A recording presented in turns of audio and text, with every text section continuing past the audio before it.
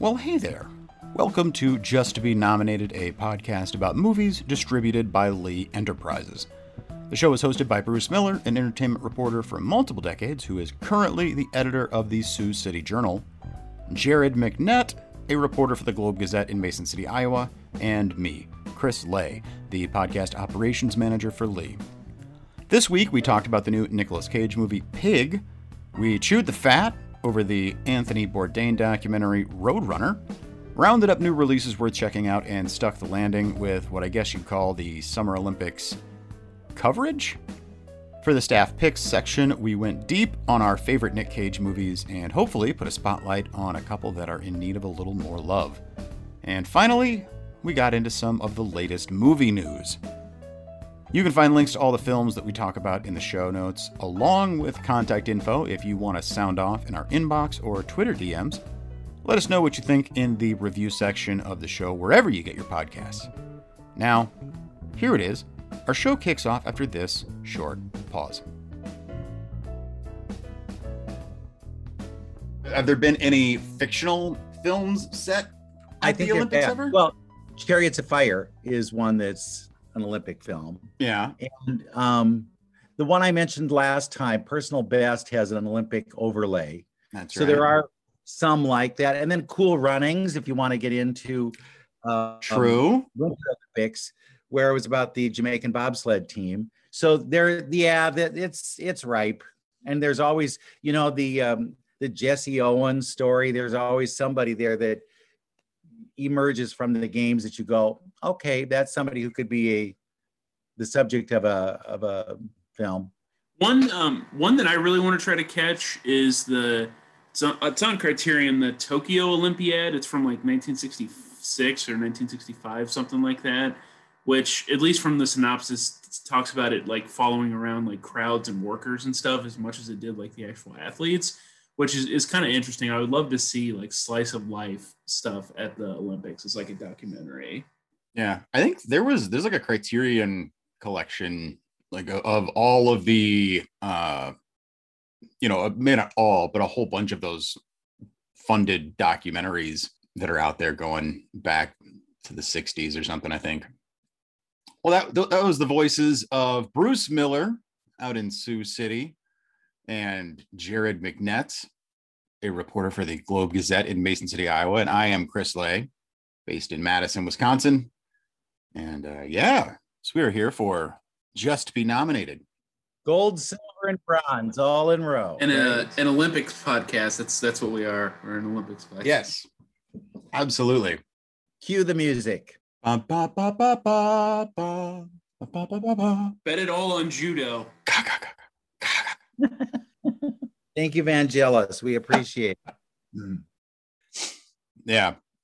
Bud Greenspan is the gentleman who did a lot of the documentaries about the Olympics. And he won a lot of awards for them, too. So we'll see what happens out of this. Well, there might be some big Simone Biles biography. I would assume that would be a no-brainer. That's got to be sooner rather than later. Well, Gabby Douglas had one soon after she won in the Olympics. It was a Lifetime movie, but so it's possible that I think Simone is ripe for being a star of all of this. That's why I cross my fingers, hope she doesn't get sick. Have either of you guys been watching there's a series on Apple TV where it's following the US gymnasts through the process of getting selected for the team this year.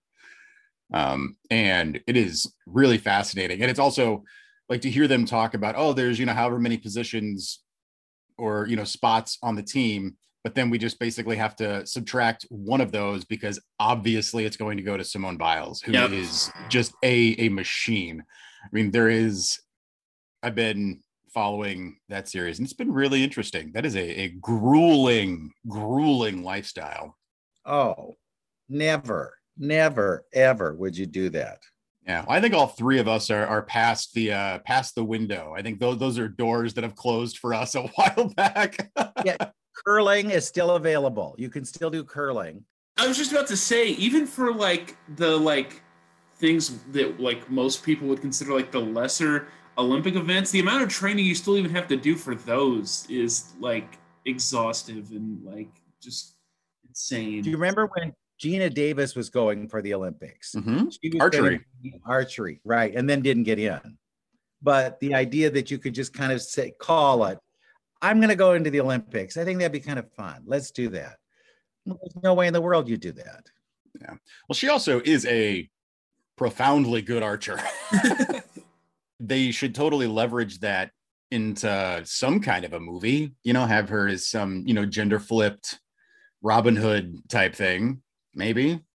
I still wonder why, like, for like the Summer Olympics, because they have shooting in the Summer Olympics, don't they? I still wonder why, like, the U.S. doesn't just send like some Marine sniper like every like Summer Olympics to just like clean house in those categories. Well, this is the way to get an Oscar conversation that we've had, where it's you got to get a short subject. Yeah, short subject, or either song. Yes. Yeah. If you're a musician who has a name, you can almost guarantee you'll get a nomination if you write a song for a movie. Yep. So, yeah. Well, would curling be the curling? Curling is big around in our Midwestern area. Oh yeah, and it is competitive, but they do let older people in. So I think that's our biggest strength. Yeah, it's a game of intense finesse as opposed to fitness. Yeah. And I think they do need to be fit. So I'm not bad mouthing any curlers. I think they do a great job, but it is a lot of sweeping. No, I'll badmouth any curlers. They can come at me. No. It's, what it is? It's a place for stray sports to get a platform. And when you never watch these and you go, oh, that's kind of cool, I'd watch that maybe. You don't. You wait 4 years and watch it again, and that's it. Well, now's the time for stray movies to get a platform. Transition. Segue. Oh, so I know Jared and I, the big movie that we saw recently is Pig. Pig. Isn't that good? I heard bad things. I heard it was awful. Who told you bad things? A friend. A friend. Who is this nameless friend? I'm not dishing up names. No way. Garbage take. Pig people, let's hear about it. I genuinely loved it, and at least of any new stuff that came out this year that I've seen, it's my favorite movie of the year.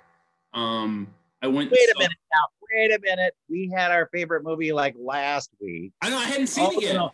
I hadn't seen it. We had the 6-monther, and then you had one. And then the next week you said, but if I had been putting this in, we had that, and now we got Pig. Yeah. So we had 3 best movies in 3 weeks. Well, we had the first half of the year list, and then directly after we did that, as Jared it always happens, Jared had another good one, and now we got the Pig. Yeah, I mean, I don't think I would put Pig as my movie of the year, but I would have included it on my list if we were doing it. So I think it's just it's the once you seal up an envelope, you're like, oh, I could have added this, I could have added that other thing, and we just all we keep watching good stuff. Okay, so what's the premise? So basically, it's a first-time director, Michael Sarnowski, I think is how you say his last name, and the movie is about Nicolas Cage plays at the start of the movie. I'm gonna try not to spoil too much. The start of the movie, he's living out in the woods, as basically like a hermit. He's got a big shaggy beard, lives in a cabin that's pretty dilapidated. His supplies are pretty finite. Like at the beginning of the movie, you see him scooping stuff out of the river and whatnot. And his main companion is this truffle pig that he uses to find delicious truffles, which he sells to this fancy dude from the city, which is Portland in this case. And that's how he gets money for his limited supplies to keep cooking, because he used to be a chef. And then the inciting action, as you can see in the trailer, his pig gets stolen by some folks from the city, and Nicolas Cage ends up going to the city to try to get his pig back. And what's so great is that if you only watch the trailer, and then go into the movie and don't read anything else, just only watch the trailer, you would think that it's Taken, but just with a pig. And like Nicolas Cage is going to go to Portland and just lay waste to people in the city, like gun people down or something like that, maybe even, or, you know, beat them up or whatever. And as Chris can attest, that is not how the movie plays out at all. There are no action scenes in that whole movie. It is just a slow burn that just kind of emotionally hollows you out. Is it too slow? No, it's very meditative, I think would be a solid adjective. Yeah. And it's like it's a perfectly paced film, and it's like just the right length. Yeah, it's like 92 minutes. Doesn't try to go too long, try to stretch out, because I mean the premise is pretty thin, but the nooks and crannies are all tonally on the nose. Even in like 92 minutes, it manages to create this pretty weird world. It creates a Portland that's clearly not exactly like real Portland. There's some like bizarre underground stuff at one point that you come across, but it's only for like a second or two, or a couple minutes really. And so you're like, wait a minute, what the hell is going on there? And then you're kind of off to the next thing, which I sort of appreciate, that in the span of an hour and a half movie, you can like hint at all these like deeper underground sorts of things. But then, yeah, I mean, the movie really does hinge on like Nicolas Cage's performance. And I think it's one of the best ones I've seen him do anyway. He is just like so soulful in it. And again, like very meditative is a good way to describe his performance, as well as the movie as a whole. And like the line of the movie probably comes when he's like tearing into this chef that's just a complete like poser and kind of a douche. And at one point, Nicolas Cage, the line of the movie, which is, I think it's in the trailers, basically says something to the effect of, we don't get a lot of things to care about, which I feel like if I had seen that movie when I was like 20, I wouldn't have appreciated that. But like, I feel like that's a line you will only appreciate more as you get older. Like I was saying with the Olympics, like we've got a lot of doors that have closed to us, you know, and it's only going to be more and more as you go. And yeah, that line, it's on the poster too. So that's very much the rallying call of the film. What were you going to say, Bruce? Who's in it with him? Anybody else we know? Alan Arkin. Oh yeah.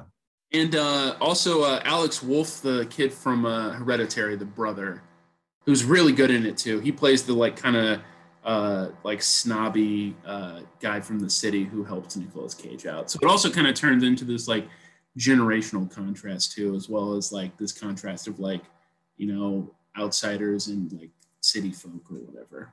Does Nicolas Cage have a shot at getting a Best Actor nomination or not? I think so. Yeah, I could see it. The movie's from, among other like companies, Neon, and I mean, you know, Parasite was from Neon and just cleaned house at the Oscars. So if they wanted to try to get behind this movie, I think you could easily get a acting nomination. Yeah, Neon definitely has the infrastructure in place to accomplish a solid award season run with him. But I could see him getting a nomination. I don't know if he would win. I know, you know, some of the Think PC headlines of, you know, this movie cements Nicolas Cage as the actor of his generation or something are a little overblown, but he's definitely, that's Johnny Depp. Come on. Another absolute psycho when it comes to spending money on just wacky stuff. Like Island. I'm gonna buy Island. Just for his wine or all of his I guess Nicolas Cage just has the island full of his Superman related paraphernalia. I will kind of say like, and I think maybe hopefully like this movie and just like the past couple of like really serious movies that he's done will kind of put the final nails in the coffin of like what was kind of just like a meme for a while of Nicolas Cage just only being in bad movies, which I mean, he does plenty of those, but like it's pretty clear he's just doing those for money. And when he wants to, he's like incredible. And like for a while, that was just like the joke is like, Nicolas Cage sucks. He's no good as an actor. And like, all you have to do is watch a movie like this and know that that's not exactly the case. So, well, it also kind of adds to the frustrating aspect where it's, he's got this in him. I don't know why we don't see this more often. Bruce Willis is another example of someone. Yep. I know I'm jumping the gun a little bit on a point that, Jared was going to make, but, Bruce Willis, his whole thing is, if you pay me $1 million per day, I will do any movie. And that's kind of it. And he's also gotten a bit of a reputation, mainly from Kevin Smith talking about his experience working with Bruce Willis on Cop Out, that Bruce Willis is just a complete pain in the ass.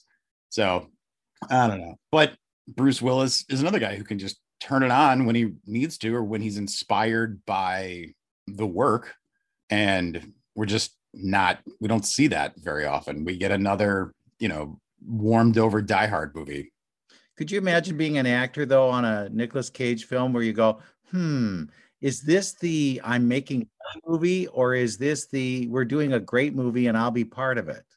You could be in the crap film, or you could be in the hit. I think you'll probably know sooner than when you're finally sitting across from him about to do a scene which one it's going to be. Oh, no, we've got the crap film. Yeah. Well, yeah, maybe since we mentioned Bruce Willis, even though I guess we got a movie that came out yesterday with The Last Letter from Your Lover, we can mention one that's out today, which is Midnight in the Switchgrass. I don't actually know what that's streaming on, Chris. What is that on? I don't know I don't think that's streaming on anything. I think that's just going to be in theaters. Okay. Yeah. Singular. It'll be in theater. What a bizarre cast. It's Bruce Willis, Megan Fox, Emile Hirsch, which I don't remember the last thing I saw him pop up in, and then Machine Gun Kelly, who I think is Megan Fox's boyfriend or fiance now, something like that.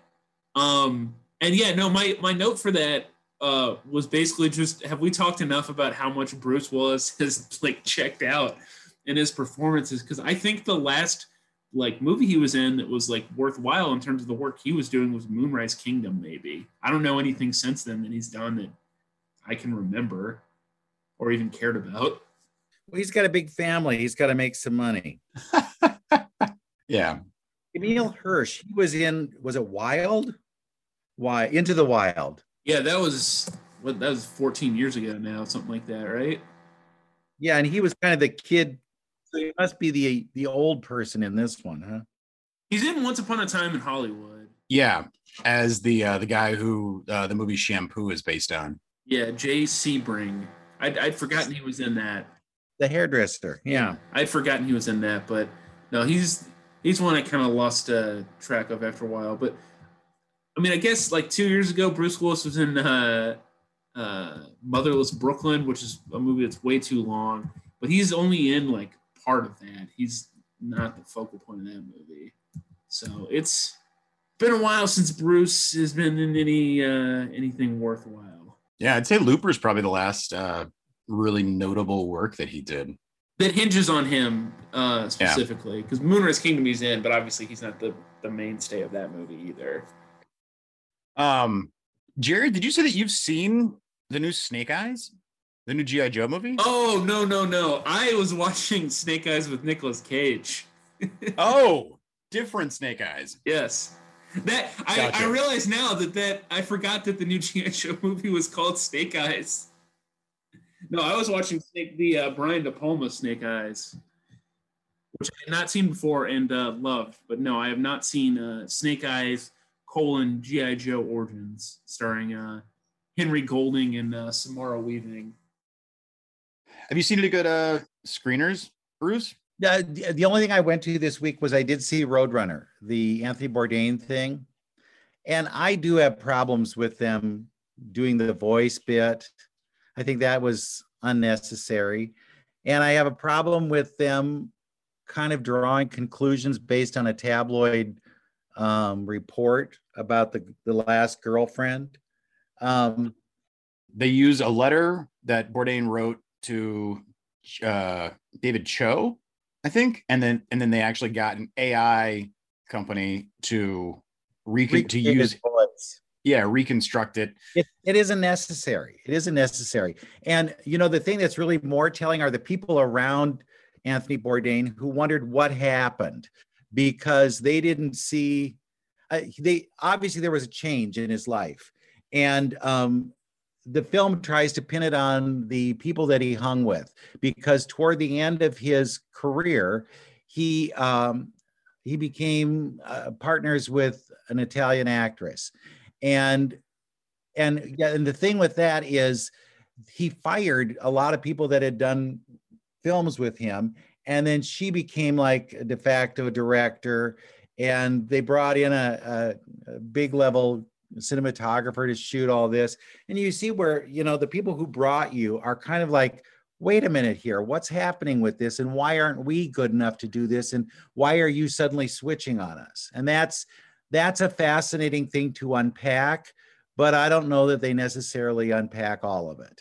And you end up still wondering at the end, what really happened here? A lot of people are focusing on the AI, manufactured voicing of stuff, but I think I'm more worried about the fact that Asia Argento wasn't interviewed for the film, and the filmmaker pointedly went around, I think, in including her, even though she's mentioned by numerous people and is a plot point for the film. I say that having not seen it, but they get to all up to her. We're talking to everybody. Ex-wives speak. You see him at home with the kids. You see with all the people that he worked with. You see friends talking. You see other chefs talking. So it's real thick on this. And then you get to this end where it's like, and then he decided that he was going to, have a relationship with her. And then he becomes a very big Me Too spokesperson. And because she was allegedly assaulted by Harvey Weinstein. Well, and then you see him on talk shows where all he wants to talk about is Me Too. And you think, well, why is this?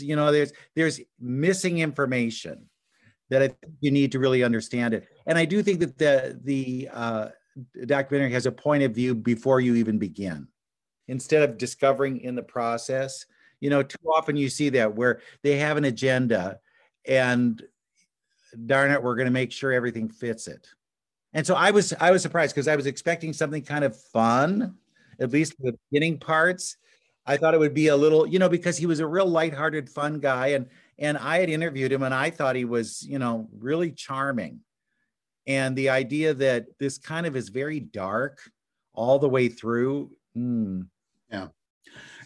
I certainly wonder if the filmmaker knew that this was going to be the dialogue around the film when it came out, that the AI thing and the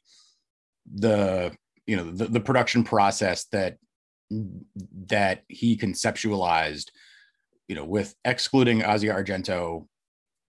I wonder if the filmmaker expected that was going to be the major talking point and kind of dominate the way that people are packaging and framing this movie going into it, which is kind of muddied. I definitely want to see it, but I feel like it has colored a lot of the way that I would go into it. And it seems like it's doing the film a disservice for that to be dominating the conversation around the film. So, in this era, and I'll stop after this, but in this era of fake news and things like that, where people are very vigilant about what kind of information is put out there, it's not acceptable to play fast and loose with the kind of stuff you have and create things unless you're really obvious about it. If you had done like animation in there somewhere, you go, okay, I get that. I know that that's animation. But when you're trying to, if you will, dupe the public into believing that this is him speaking, that's not right. Well, and then apparently too, because I still haven't seen it, but I was reading an article from Slate that was mentioning that the ending is also staged to some extent too, which is kind of set up as this cathartic kind of ending. And even that's staged, which there's plenty of documentaries with stuff that's staged, and it all just comes down to how honest you are about that staging with the audience or not. Yeah, one of his, very close associates that he worked with, his beard grew out. He really didn't know how to cope with the idea that Anthony was dead.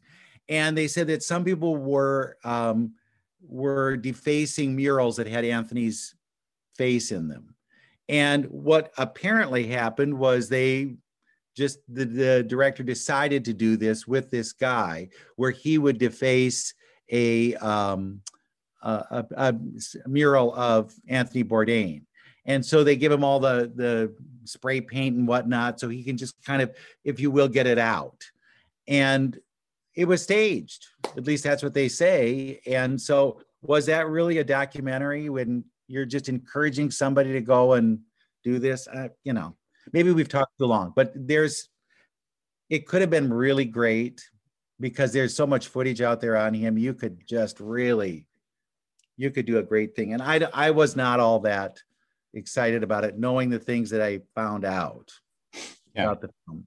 That's also the fact that the subject, Anthony Bourdain, so much of the way that he represented himself was all about authenticity.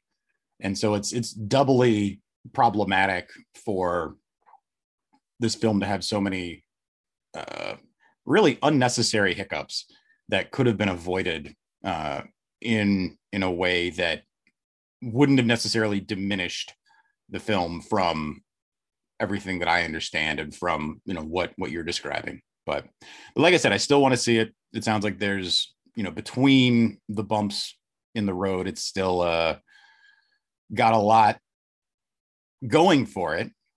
And then I did see Space Jam 2. I had to turn it off. That movie exhausted me in a way that I was not expecting, and I could not stand it. I didn't expect plot elements to be lifted from Hook, with the bad guy stealing the kid and then raising the kid like to hate the dad or something, and then have the dad have to save him. Anyway. But I thought Don Cheadle was good. I liked Don Cheadle. He was able to do a lot of goofy things that you think, oh, he'd never do that in a real film. Yeah, but all that Don Cheadle had to do was, show up in a soundstage in Atlanta for, like a long weekend. Right. I love that Don Cheadle probably cashed out for Space Jam 2, and then also got that Emmy nomination for a 90-second scene in Falcon and Winter Soldier. Good time for Don Cheadle right now, man. I'm sure that he, filmed that in between doing, War Machine stuff for the Avengers, just going from one green screen room to the next. And that was, one long week 2 years ago for him. No, it's probably 2 days. God, what a good life. Yep. It's a good life if you can have it. So we got a new M. Night movie. You want to wrap your head around this one, Jared? It's kind of cool that this is coming out, as there's been a big, at least online, big reappraisal of M. Night Shyamalan stuff. It's really easy to make fun of The Last Airbender or The Happening, which is one of the worst horror movies I've seen, or Lady in the Water. But the run of stuff from The Sixth Sense through Signs is about as strong as you can get, especially for horror directors or thriller directors in the 21st century. And The Village is, I still think, pretty strong too, even though that one's easy to make fun of because of the premise.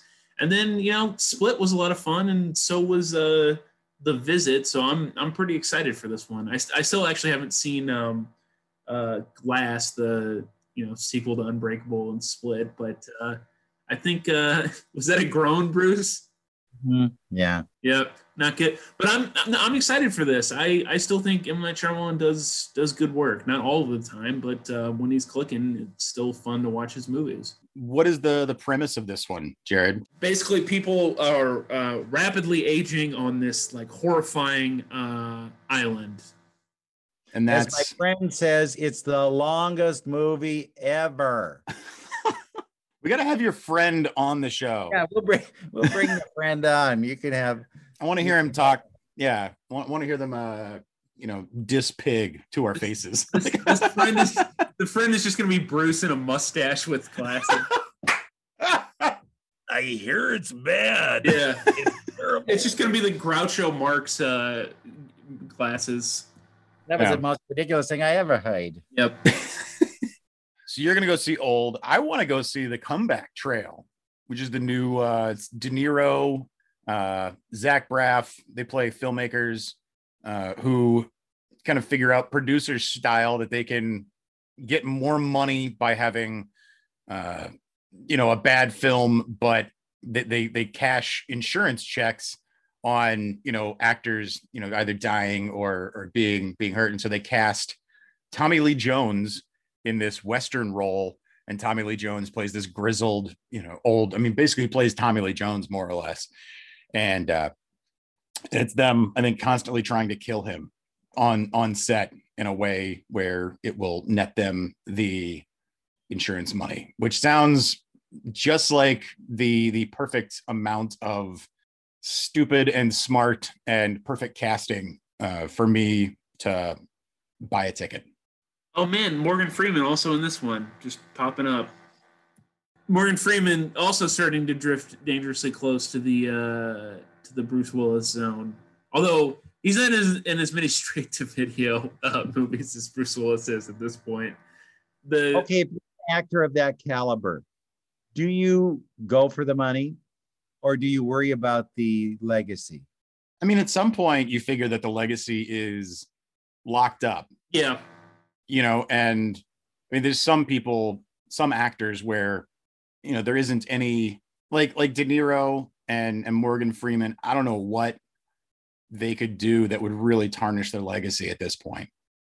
They can just keep making slop as long as they want, and they're fine. They don't have to worry about it. Robert De Niro has been making a lot of those films. So I think you can get to a point where you do too many of them, and then you're going to say, you know what? I don't remember the good ones. Even though they're classic and iconic and all that, I think you can muddy the waters way too much. You can just almost hear those documentaries at the end where they go, and in the later years, he accepted anything that came his way. And the movies were incredibly bad. But he still, throws himself into the weird movies that he does, for maybe not for the most part, but I'm thinking of the Fockers, all of those movies, Meet the Parents. But then look at that grandpa one he did most recently with Uma Thurman. That was dreadful. The one where he did comedy, was that the one? It's comedy. Well, they say it's a comedy, but it was just this last year. He did this thing with Uma Thurman was his daughter, and he had to go and stay with his relatives because he hurt his leg, and he and the little grandson square off at who gets the room. So he's being really evil to this grandson. You think, well, why is this? There's no reason for this. And it's. Well, and then there was Dirty Grandpa from like 2016 with a different Zac Efron that a lot of people said was one of the worst movies they'd ever seen. So, yeah. But, 2 years ago, he was in The Irishman, which is phenomenal. So, but there again, you have to watch who they're working with. Yep. Okay. Marty's not going to send him down the river. No. So that's a good thing. But some of these other ones, and why is Francis Ford Coppola not doing anything? Got his wine, man. I can get that, but I want him to make a movie. I don't just want the kids to get a movie. It's time for him to do something. How old is he now? He's 82. Not as old as you think. He's I don't 82. think. Yeah, he could. He's still got. He could do one. Chamber. Sure. Let's get those old guys back together and then tame Al Pacino down a little bit. Because he's gone way over. Hoo-ha! He's gone a little too far. Hoo-ha, Charlie. Hoo-ha. Ever since that movie, and they gave him the Oscar, there's a lot of crap. Well, speaking of a lot of crap, jumping into the staff picks with Jared and I having seen Pig, and with Bruce's friend having said that it wasn't that good. Excoriated it. We're going to throw out our personal favorites, Nicolas Cage roles, which there is an absurd amount to choose from. Yeah, that's what surprises you most is you look and you say, Nicolas Cage, oh, he does all those really crappy movies like National Treasure and stuff like that. And you go, no, there's some really, really good stuff, but it is cherry picking. You've got to kind of go, it's like every fifth film is decent. It's almost like a sort of animal rooting through the woods looking for a very expensive truffles. Yes. We're looking for the truffles that are in the Nicolas Cage filmography. Yeah, the forest that is his filmography. We are all pigs rooting around in it. And I will come to the defense of National Treasure as being a perfectly fine popcorn flick. It's not trash, but it is definitely at least the first one. Middle brow. I think middle brow is a not I don't know. Would you say that calling something middle brow is showing a disrespect or is an insult? They make money. No. That's what is the goal of a Hollywood film? To make money. Yeah. Maybe workmanlike is a better descriptor. What was that? Workmanlike. Workmanlike. Yeah. Well, and more populist than most of his stuff. He has a lot of art house stuff, but as the most populist loving one of the three of us, Bruce, you want to? Yeah, I wrote down a lot of them, and we talked before, so I'm not going to use this as my one, but I love Raising Arizona, and I think that really showcased him in a way that made me think, there's a lot here. But I like Adaptation. I thought Adaptation was a good film, and I thought that come on, 2 roles, you can't go wrong. But it had a great cast. It had a great premise. It had a great viewpoint that I liked. And I think that really worked, and that used him to advantage. So I'll pick Adaptation as a film that I think you should see. Adaptation that's one, like, scrolling back through, I'm like, oh yeah, he did do that. And he acted the hell out of that movie. I mean, between having 2 roles with him having to interact with himself and having the effects really work, and also having it be this sort of almost semi-autobiographical sketch of himself going between the art house and the extremely populist version of Nicolas Cage. Yeah, it's perfect casting, perfectly executed. I wish Spike Jonze made more movies. And Meryl Streep. You got Meryl Streep in there. Yep. It can't go wrong. So I'll pick that. And man, yeah, it was a little while ago when I rewatched Raising Arizona, but it was sometime this year, and it can't be said enough how funny that movie is. And whenever almost every Coen Brothers movie is funny to one degree or another, but when they go full bore comedy like that, I mean, those movies are potent like that. And of course, Oh Brother, Where Art Thou? They can do comedy as well as anybody. My pick is going to be closer to the art house side of things, and I'm going to say Wild at Heart. Ooh, very nice. David Lynch's weird. That doesn't limit it. Yeah, I mean, would you say? I don't know if like Star-Crossed Lovers. He plays like a bad boy with a his jacket that he's always talking about. When I think of David Lynch movies, I think of like Blue Velvet is one that just about anybody can kind of approach, even though it is still incredibly weird and is very accessible in its way. And I feel like Wild at Heart is like the next, is like just one step down from that as far as accessibility for, David Lynch, and is as crazy and not as talked about. So I'm going to say Wild at Heart. Also an incredible Laura Dern performance in there. We don't talk about Wild at Heart enough. Go check it out.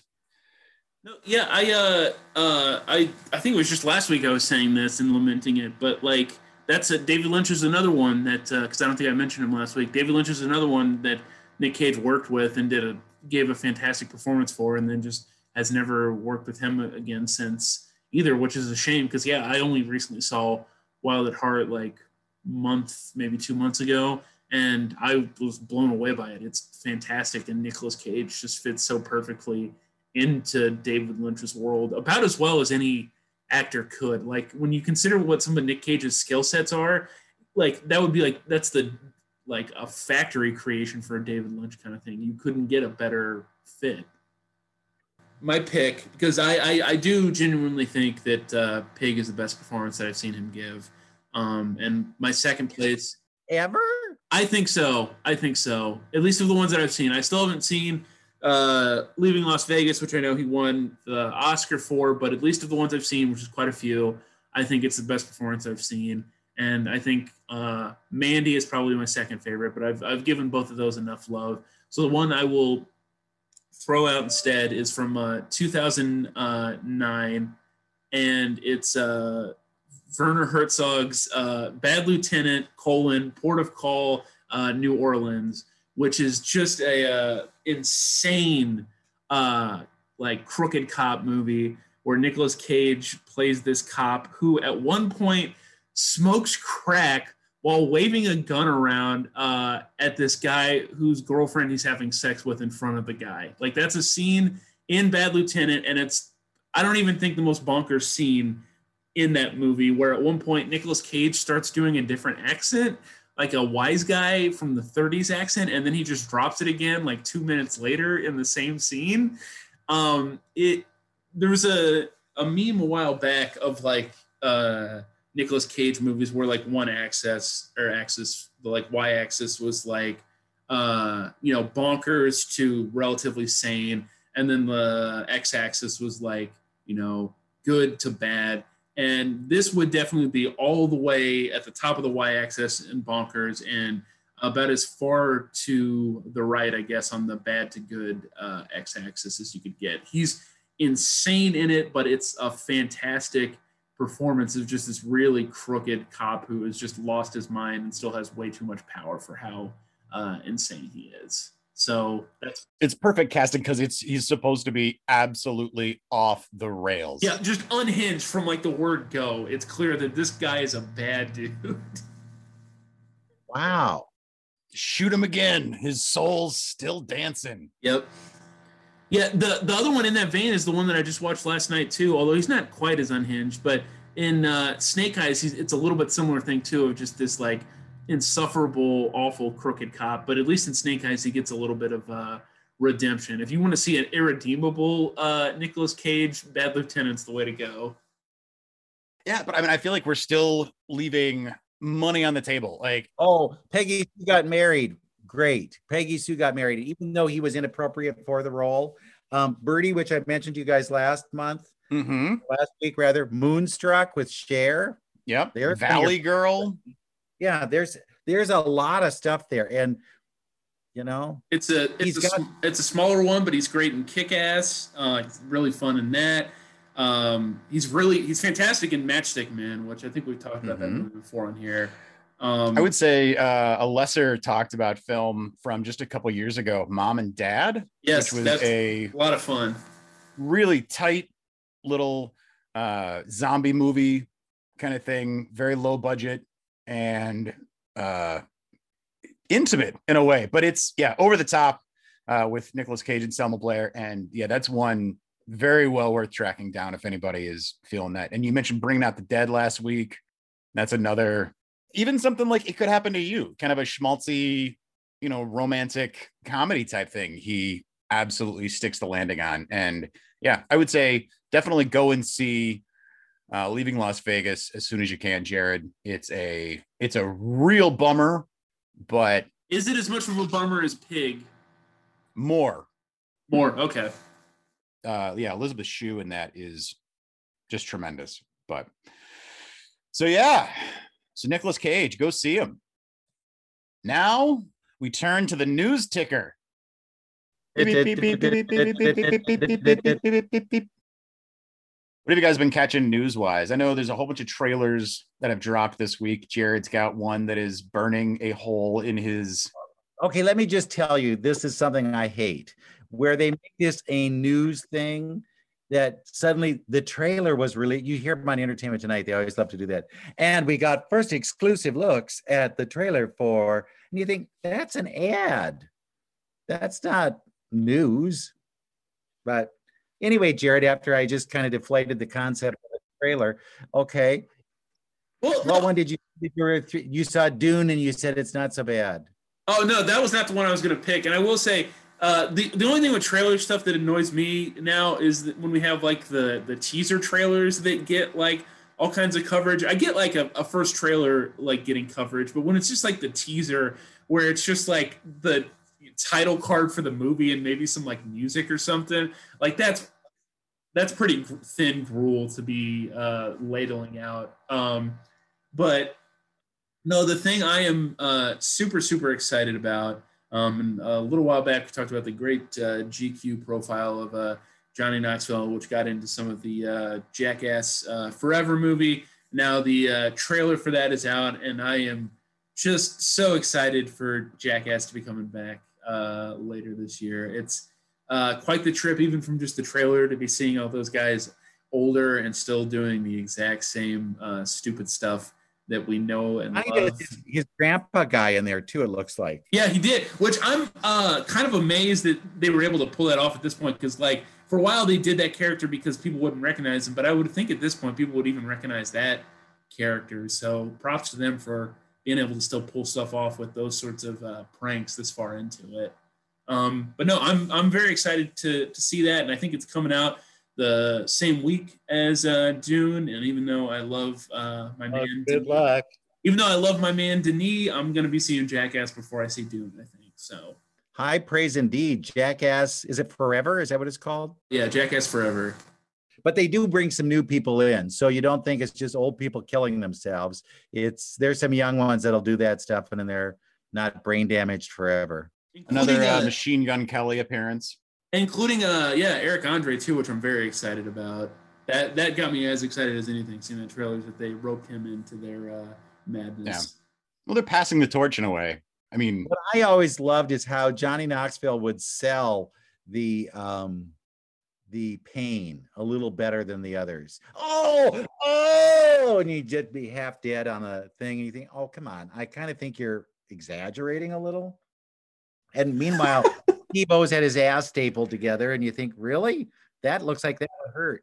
No, I'm extremely excited for the new Jackass, and with trailers for that kind of stuff, I'm always intrigued about what they're holding back.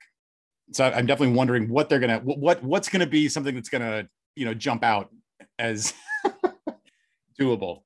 I recently I bought the collection of all the Jackass movies, including like the 0.5s and like the Bad Grandpa and Bad Grandpa 0.5 and everything. And I was watching everything, even like the deleted scenes and all the outtakes and even the trailers and stuff. And then I forget which one it is, either the second one or third one, but the one that has the scene with the horse, and that's all I'm going to say. They had the after shots of that in the trailer for that, which I'm amazed that they were able to have that in the trailer, and B, that they would put that in the trailer, considering that that's kind of a big thing in that movie, a major like gross out point in that movie. When I was watching through the third one and I was watching some of the deleted scenes and stuff, there was like and one of the things like going along watching the movies, like I just got more and more charmed by like all of their dynamics with each other. And in the third one, something that was very charming in the deleted scene is like Steve-O's getting ready to do a similar stunt where he's just gonna get like nailed by like those like baseball practice things where you hit it and it like winds around. He's on the like receiving end of that, and as he's like trying to set up the stunt, he says like, I'm Steve-O, and then he grimaces and is like, why do I have to be Steve-O?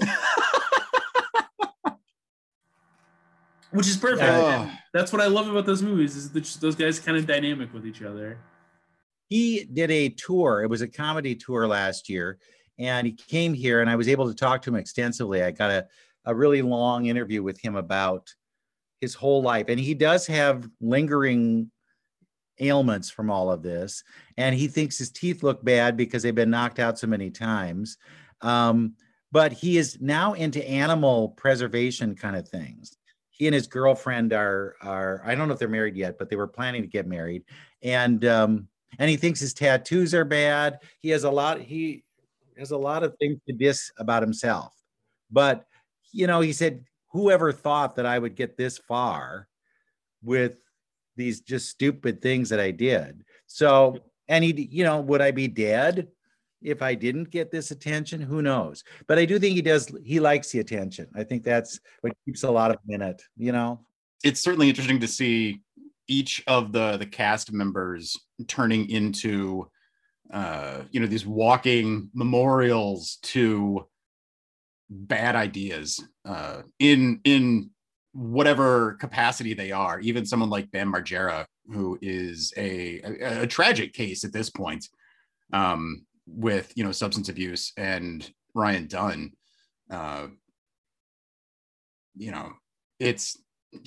they're all coping with the career paths that they chose in different ways.